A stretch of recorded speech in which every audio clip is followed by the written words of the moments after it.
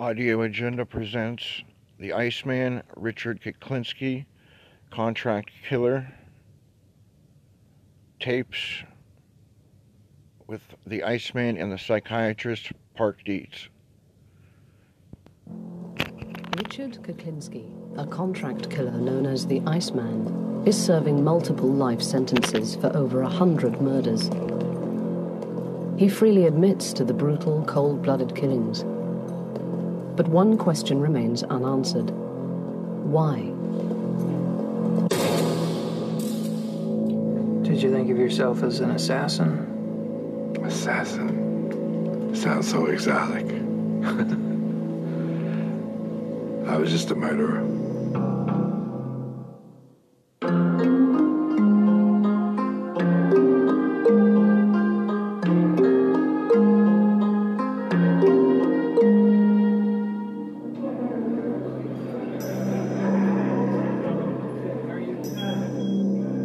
In July 2002, Dr. Park Dietz, a world-renowned psychiatrist and consultant to the FBI, visited Kuklinski in search of an insight into his twisted criminal mind. Over the course of 4 days, Dr. Dietz spent 13 hours with him, trying to penetrate the psyche of this remorseless killer. If I understand you correctly, you're positive you killed more than 50 people. And Definitely. You think you probably killed more than 100 people. Definitely. You're sure of that one? Definitely. But not sure it's more than 200? I wouldn't say definitely to that. Maybe yes, maybe no. I would say less than 200 people. Well, you tell me. It's not less than 200 people. You killed more than 200 people. Sure. Yep. I killed, basically, 100 people when I was a young man. Before I even knew anybody. Too much. One part of my life, I killed people for nothing. Just for somebody to look at me wrong, I would kill them. Stab them, shoot them. You tended to shoot people up close and personal. Definitely. I wanted to tell them just before they left. I wanted to say goodbye.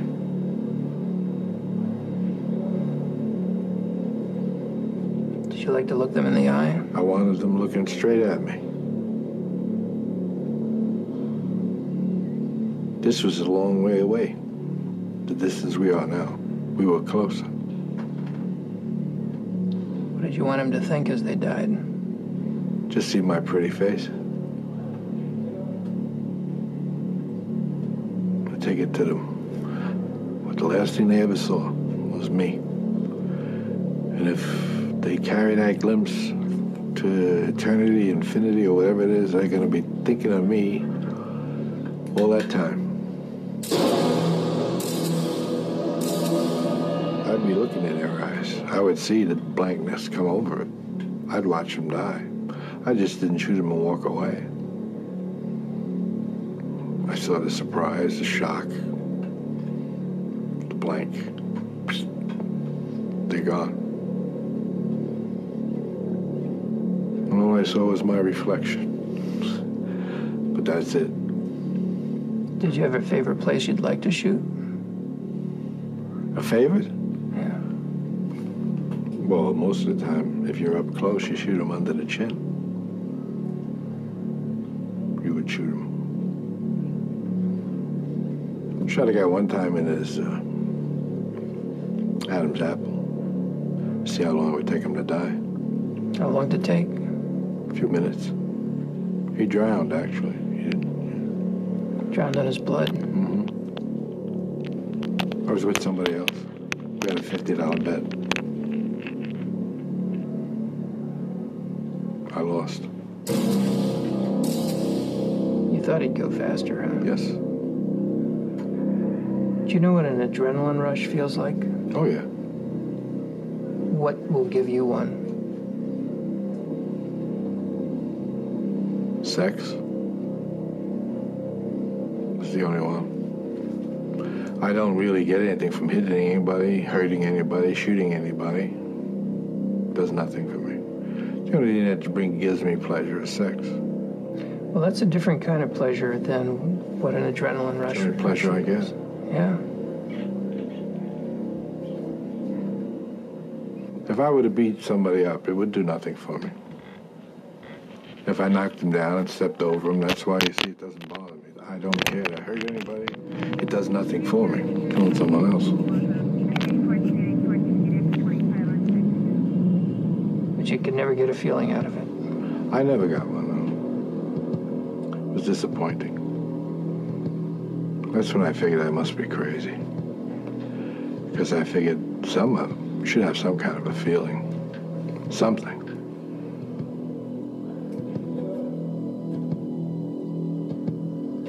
Dr. Dietz discovered that by the age of 10, Richard Kuklinski was already showing signs of pathological behavior.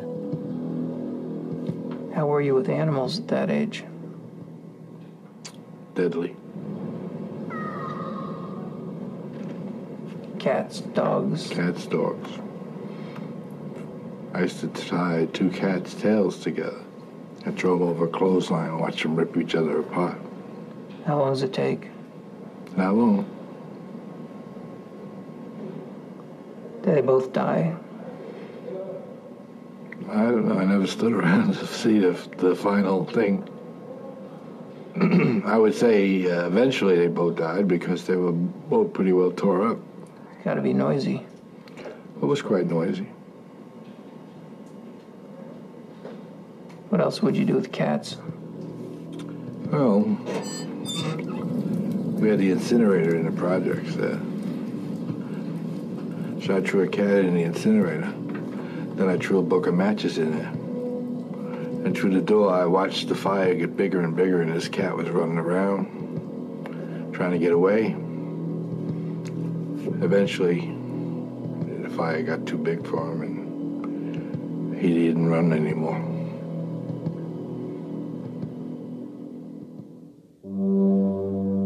Kuklinski's childhood was characterized by brutality and violence inflicted upon him by his father, Stanley.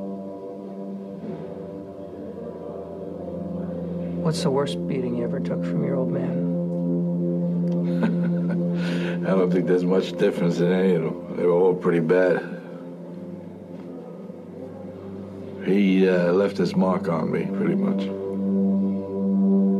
And he did most of that before you were, what, 11? Yes, I was young. And was that worse when he was drinking? With Stanley, it didn't really matter whether he was drinking or he wasn't drinking. He was a nasty son of a bitch, and he always will be till the day he died. And even when he died, he was a nasty son of a gun. Did you go to his funeral? No, I didn't. Was there one? Yes. I didn't like him in life. Why would I want to go see him in death? I was glad he was dead. How about your mom? How was she? Over the years, I got to dislike my mother a great deal. But now that I have more time to think about it, she was just a victim of her own life. As a kid, how did you see her? Hateful. Disliked her a great deal. She didn't believe in sparing a rod either. I mean, she used to hit me with a broomstick if I did something wrong. Where would she hit you? Wherever it hit.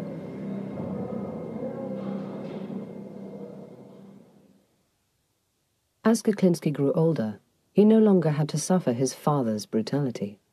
Instead, he chose to inflict his own on others, often for little or no apparent reason. How much would somebody have to humiliate you before you'd become obsessed with killing them? It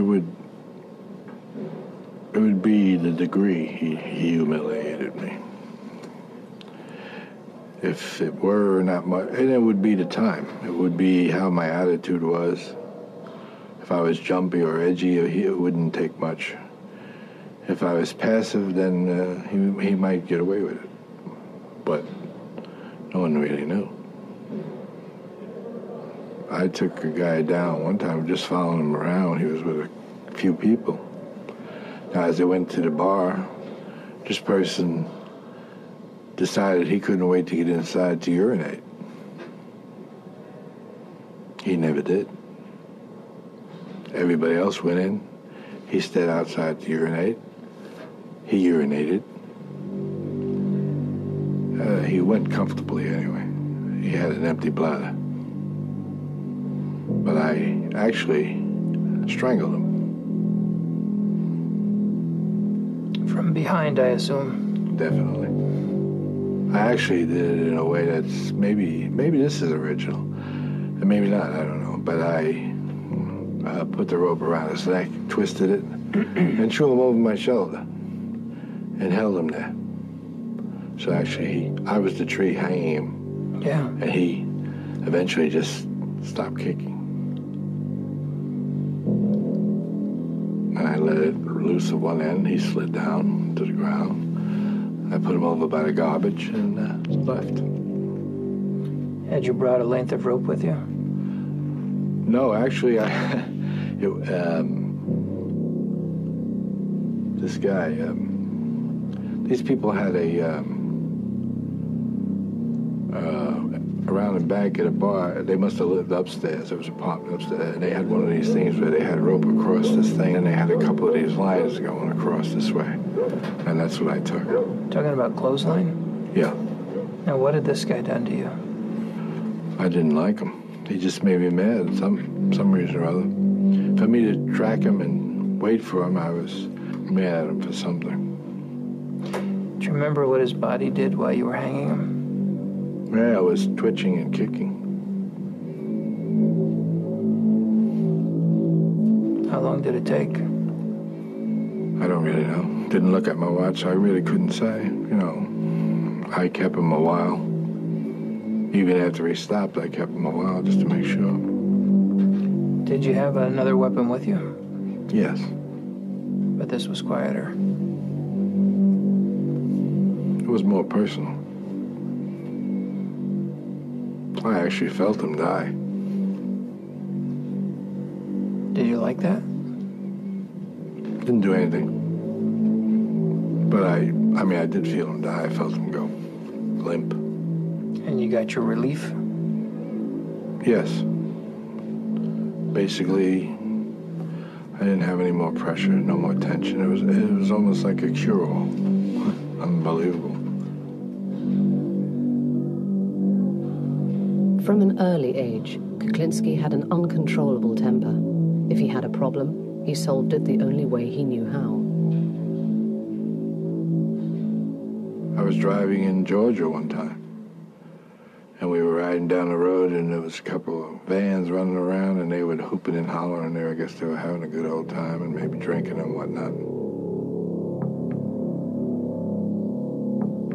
They decided, I guess it was interesting to play with a guy from New Jersey, and they started to click-clack and with their vans and push me here and push me there off the road, and they were running in and out, and what their problem was, I really don't know. Never did know. But it came to a point where I got extremely mad about that, and but it was silly of me because I was away from home. I had no backing. I had no problem. I only had one weapon, which was in the trunk, which was a .357 with a hair trigger. So I stopped the car and got out, opened the trunk. I had the release went in the trunk and took the .357 and just stood there. Now, apparently their eyesight mustn't be too good, because I don't think I'd walk up on a guy with a .357 standing by his side.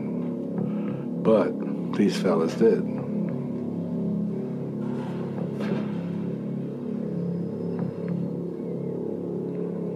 foolish mistakes. They all died.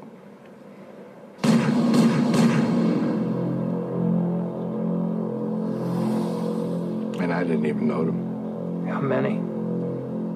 There was a few of them. I reloaded. Killed every last one of them. Yeah. And that wasn't even one I wanted to do.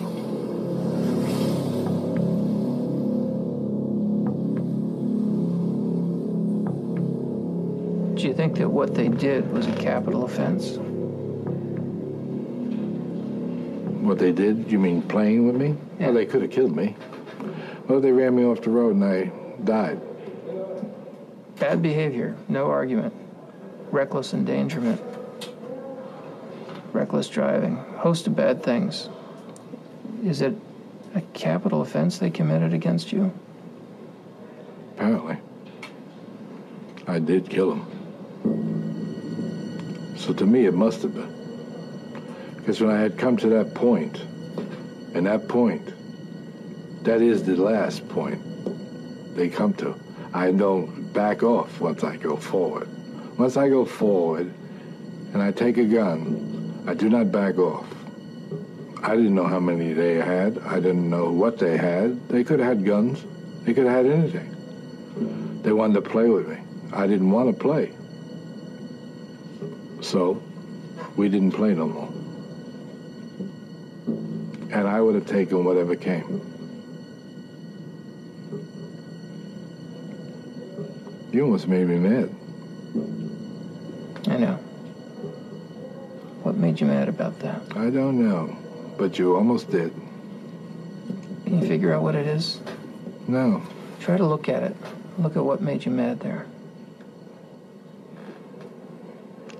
I don't know. I think it must have been something you said. Yeah. Obviously, but I don't know what it was. Could it be that I was challenging you and it sounded judgmental? Could be.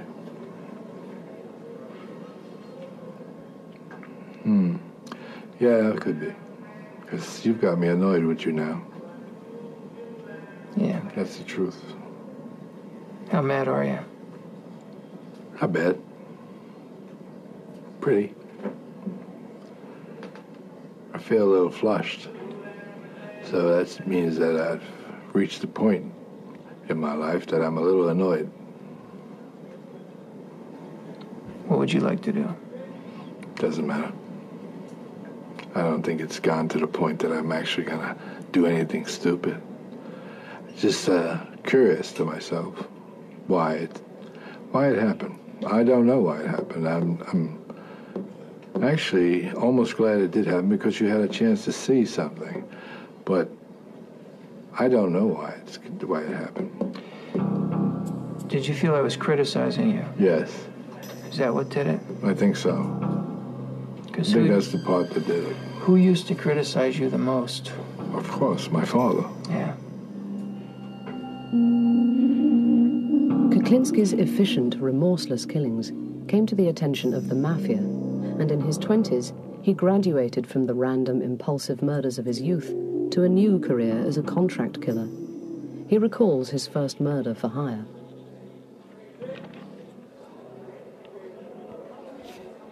He gave me a picture of him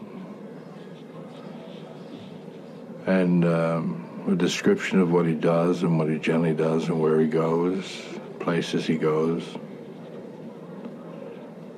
And so I went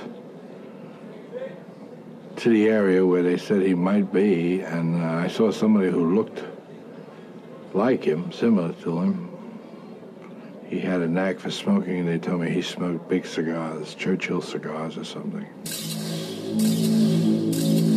So I pulled up alongside of him. At the time, I was riding a motorcycle.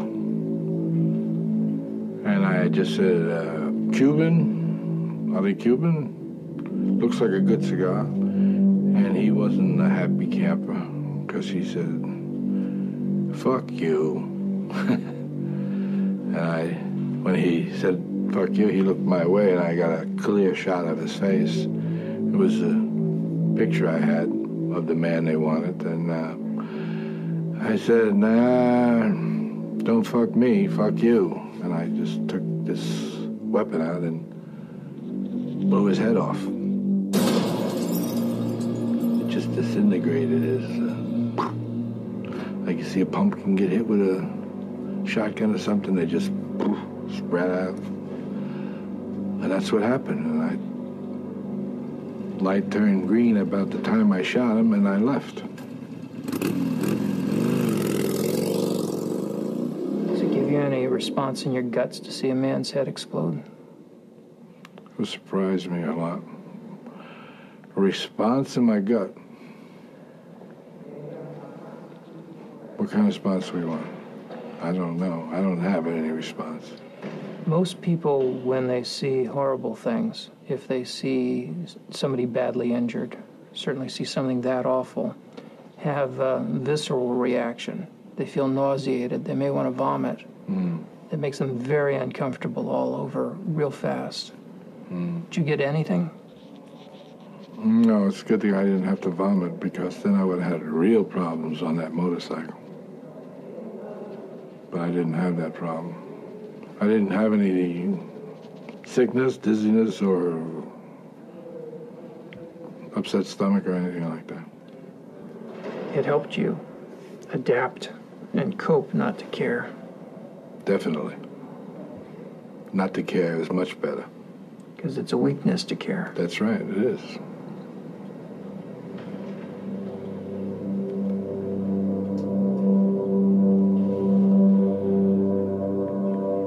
Then you have baggage. When you care, you can't just move. You have to worry. And you got something to lose. That's right. By the late 60s, the Iceman had become one of the mob's most prolific contract killers. Some of his most brutal murders took place at the Gemini Lounge in Brooklyn, a favorite haunt of mafia men. Dismembering bodies, did that turn your stomach? I don't think so. I remember having pizza one day while we were doing something like that. Pizza in one hand, chainsaw in the other? No. I didn't like chainsaws. That's another fable that they've come up with, that I use chainsaws. See, chainsaws are messy. Yep. All you get is all over me I have these little pieces of meat. Now that's a pain in the neck if I use chainsaws. Now would I want to ruin a good shirt with a chainsaw? That would be downright stupid. And I definitely have the wrong. I don't think I could walk around with bits of meat hanging off me or bits and pieces of somebody's body hanging off me. I would probably smell a little bit bad also at that point. So what's a better way to dismember Just a a body? knife. A butcher knife, you cut it around the bone and a little slice here, a little slice there, and wrap it, ship it. Do you understand that most people can't imagine doing that to a human? Sure. I can understand that a great deal. I can't understand why I can. Did you have to cultivate that ability, or is that natural for you? I don't know. I don't recall. I did it. I don't recall when I started doing it or why, or the feeling I had when I did it. I don't know. Jeffrey Dahmer told me that when he cut bodies apart, Yeah. it repelled him. He found it horrible. He had to get himself drunk to overcome that Sting. natural revulsion. Yeah. It's because it's disgusting. Yes, it is. But to you could just do it. No feeling. No. The smell sometimes was annoying, but I would put cologne on. I would generally put cologne across here, so I could smell the cologne a lot better than I could smell anything else. Shooting, stabbing, strangulation, even poisoning, all part of Richard Kuklinski's murderous repertoire. He sometimes froze his victims' bodies to disguise their time of death. earning him the name of Iceman.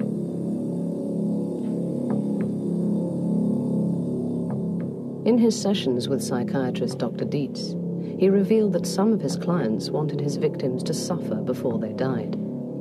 Of course, Kuklinski obliged, creating the kind of death nightmares are made of, often capturing the torture on film.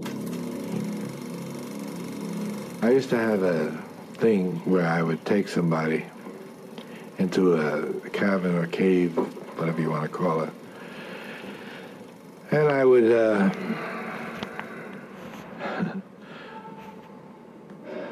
tie them up or tape them,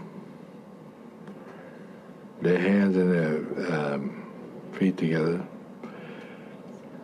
and then I would leave them there, and I'd leave a camera on, and rats used to eat them.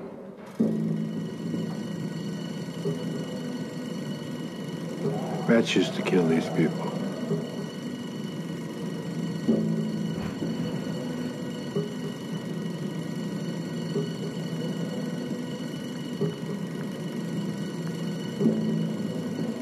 It was a very painful death for these people because rats would eventually smell them or come near them and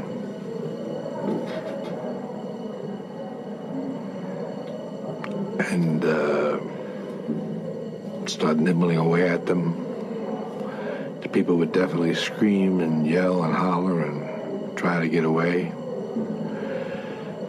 And eventually more rats would come, and they would consume these people eventually, you know. But there was a lot of screaming and yelling in between. But when I did that and I watched it on, the devil was that? Super 8, I think it was. I found it distasteful, and it used to make me nervous for some reason. I said that was some type of a feeling which I wasn't too keen on having. But I did it because it gave me a feeling of some kind, and therefore I was trying to find out what it was that was giving me some type of feeling. Whether it was the horror of what was going on, or the screaming that was happening, or just the nastiness of it. But I never figured it out. But I did that quite a few times, too. Maybe too many times. And watched it? Yes.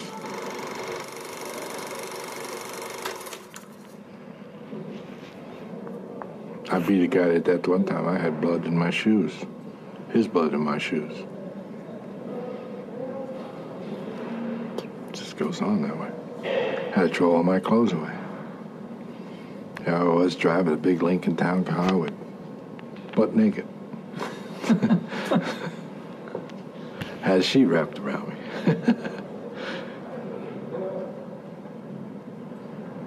We're having too much fun. You know that? You realize that? I'm coming across like a nice guy. Nobody's going to believe this. Nobody. I wouldn't believe this if I was watching this.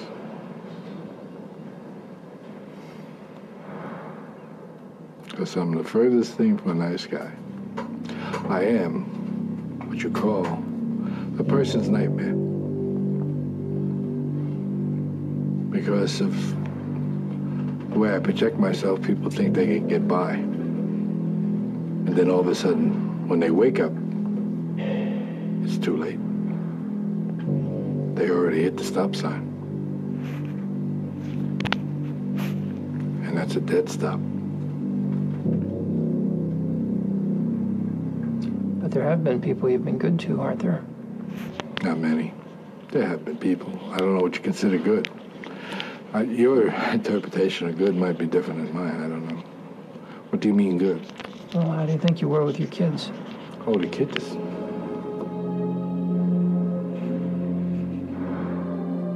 Now you're talking completely different.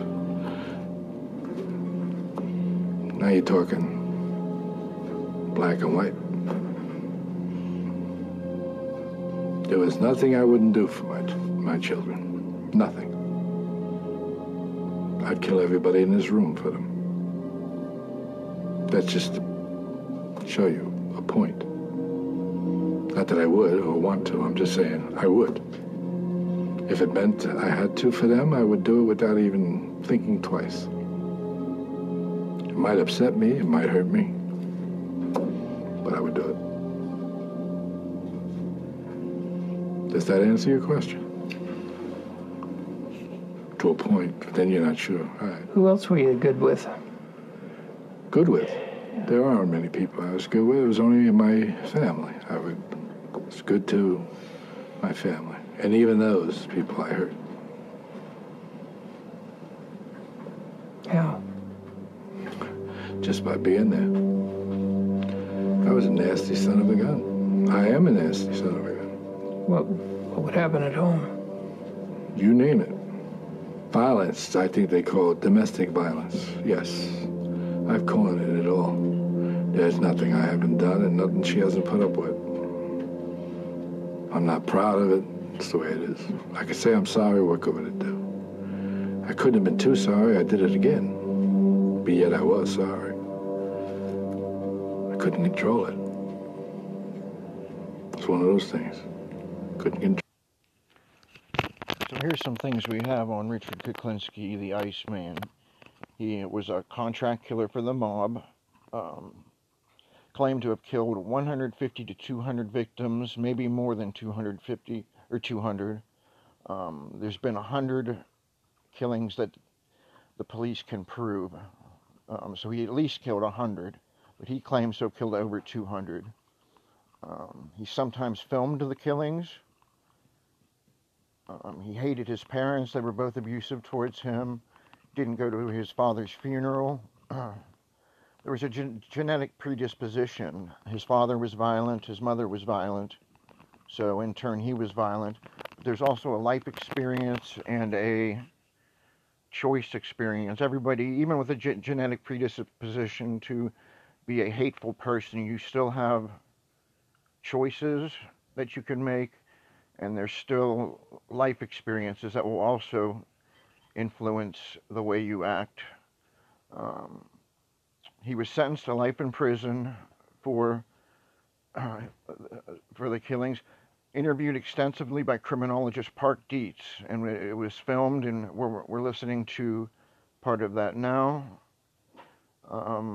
Dietz also extensively interviewed Jeffrey Dahmer, who was the only serial killer featured in season 6 of the Audio Agenda broadcast that showed some remorse for what he had done. Dahmer was the only one. Kuklinski also treated his children very well, quote, would kill for them. So he was very good to his children, opposite of how his parents treated him, but he was not very good to his wife. Beat his wife, treated her badly. So let's continue with the Iceman and the psychiatrist, criminologist Park Dietz, and contract killer Richard Kuklinski. I found something I couldn't control. Almost a hate-love relationship. So I really loved the girl. But when I got mad, I forgot all that. And wound up hurting the person I loved. So, where did I really love her? I still hurt her. I got to trust her more than I trusted anybody in my whole life. She's the only person I ever really trusted. Only once did the Iceman put his faith and his fate in the hands of another. I believe I tempted her to do it. I gave her a knife and told her, here's a chance you'll never get again, or something like that. And I turned around. Now she had a chance. She didn't do anything. She dropped it on the floor and walked away. And I left the house. There was a stabbing between your parents, wasn't there? Yes, there was. What room was that in? I don't remember. What I don't happened? remember. I don't know. Stanley stabbed Anna. Why, I don't recall. I don't remember what it was all about, but I remember it did happen, yeah. Stabbed her in the back. Yeah. And here you are inviting Barbara to do that to you. Stupid, wasn't it? Yeah, but I did. Yeah, it's true. Were you testing her? You're trying to, I don't know, it might have been. Would have been a powerful thing if if I was wrong. Yeah. I definitely would have got the point. Told you had a sense of humor. I know you did. That's why I threw that in there. But it's not a joking matter. It's a very serious thing. Domestic violence is very serious. I believe that's probably why my daughter dislikes me a great deal. Probably because she lived through a lot. You know, she didn't live through it all. Heard it, saw it. Saw it. Everything. It's frightening to Psychologically, I just probably hurt them in some way. Because they have that in their mind. As I have things in my mind. Why did you decide to talk to me? Well, basically, I think I tried it. I decided to talk to you would be so I could find out more about myself, since I don't know the answers, and you are a person who is highly qualified to give me answers, possibly, of what's going on. I figured this would be a good time to talk to somebody like you, or you know. Well, why don't we turn the tables here and you interview me? I'll answer your questions. Interesting. I can live with that.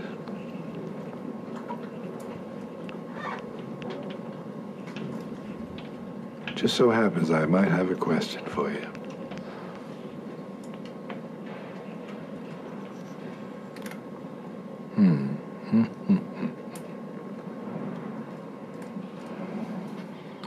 What do you think about me? Anything good, bad, or indifferent? Yeah, some of each. The issues about your behavior, I think there are really a couple things to say. The things that I'm most sure of, based on the information you've told me, are that your principal problem has been a warp in your personality. And we classify personality according to different types. And there are two types of personality features that you have a great deal of. The first of them is called antisocial personality disorder. What it refers to behaviorally is someone who does not have a conscience, does not have remorse, does not feel a sense of guilt about most of the bad things they do, is impulsive and violent. The typical things we see before age 15 in people who earn that label are cruelty toward animals, cruelty toward people. And an awfully interesting part of that condition is that we've got a little bit of knowledge of what causes it and where it comes from. And that's where there's some good news and some bad news. The bad news is that part of where that comes from is hereditary. That there's a genetic basis to being a fearless person. And you've told me about how rarely you have any experience that even begins to resemble nervousness or fear. It takes extreme things to make you have a sense of impending danger. Normal people get fearful about a wide variety of things frequently and would be beside themselves with the kinds of experiences that you had on a weekly basis. You couldn't have done the things you did if you were capable of ordinary fear.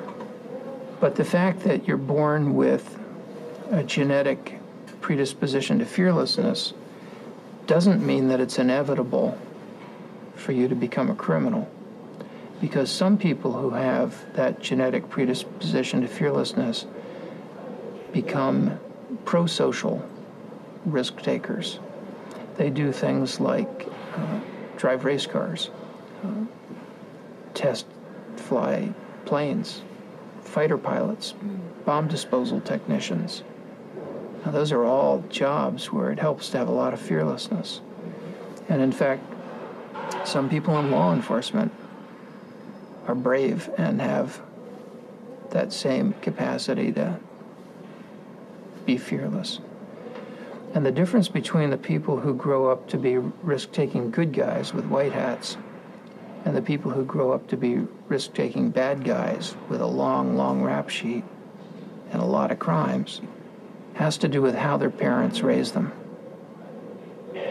If you raise a kid with love and kindness and affection most of the time, you've got a good shot at their growing up to be decent, caring, loving human beings and treating their own kids well. But if you raise a kid the way Stanley raised you, with no love, no affection, constant abuse, beatings for no reason, all you teach is hatred. You make it impossible for that child to grow up and form strong attachments and loving, caring relationships, or to be willing to risk themselves to protect the world. So I think you got to be this kind of antisocial, psychopathic person, both by getting Stanley's genes and having Stanley's parenting and your mother's cold, standoffish way of treating you. In other words, that part of you was both born and made. But your own kids and your own grandchildren will turn out according to how you and Barbara raised them, despite whatever genetic influence there may be. You killed more than 200 people. Sure. Yep. Having spoken at length to Iceman Richard Kuklinski about his life as a contract killer, psychiatrist Dr. Park Dietz gives his analysis of what drove Kuklinski to kill so many times without guilt or fear. The other thing that I think is true about you is another personality style, where I think it's fair to say that you've got the features of what we call a paranoid personality disorder. The general rule for someone who is paranoid is to trust no one, let no one get too close to you, and to never forgive anyone who does you wrong. If somebody criticizes them, they're quick to respond with anger or to counterattack. If somebody humiliates them, then they must have revenge. About 1 to 2% of the population has the paranoid personality disorder. About 2 to 3% of males and 1% of females have the antisocial personality disorder. And then there's this smaller group that has both. And it was having both that allows you to have this career that you've had, and that allowed you to profit from your capacity for a completely emotionless, fearless, remorseless hit.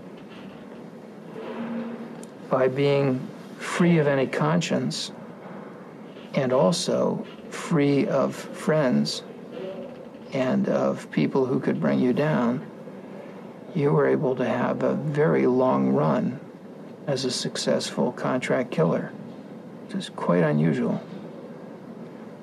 And you wouldn't have been able to do that had you not had both of those personality flaws in your line of work that turned out to be major advantages, kind of preconditions for a successful career. I appreciate you taking the time and explaining this to me. I am. So later in season 6, we'll take a look at criminologist, psychologist Park Dietz's interview with Jeffrey Dahmer, who he did extensive interviews with and recorded as well. So for season 6, episode 41. Nearly 3 in 4 women think they will experience a negative consequence. This is the Audio Agenda broadcast. And 2 in 3. Signing out.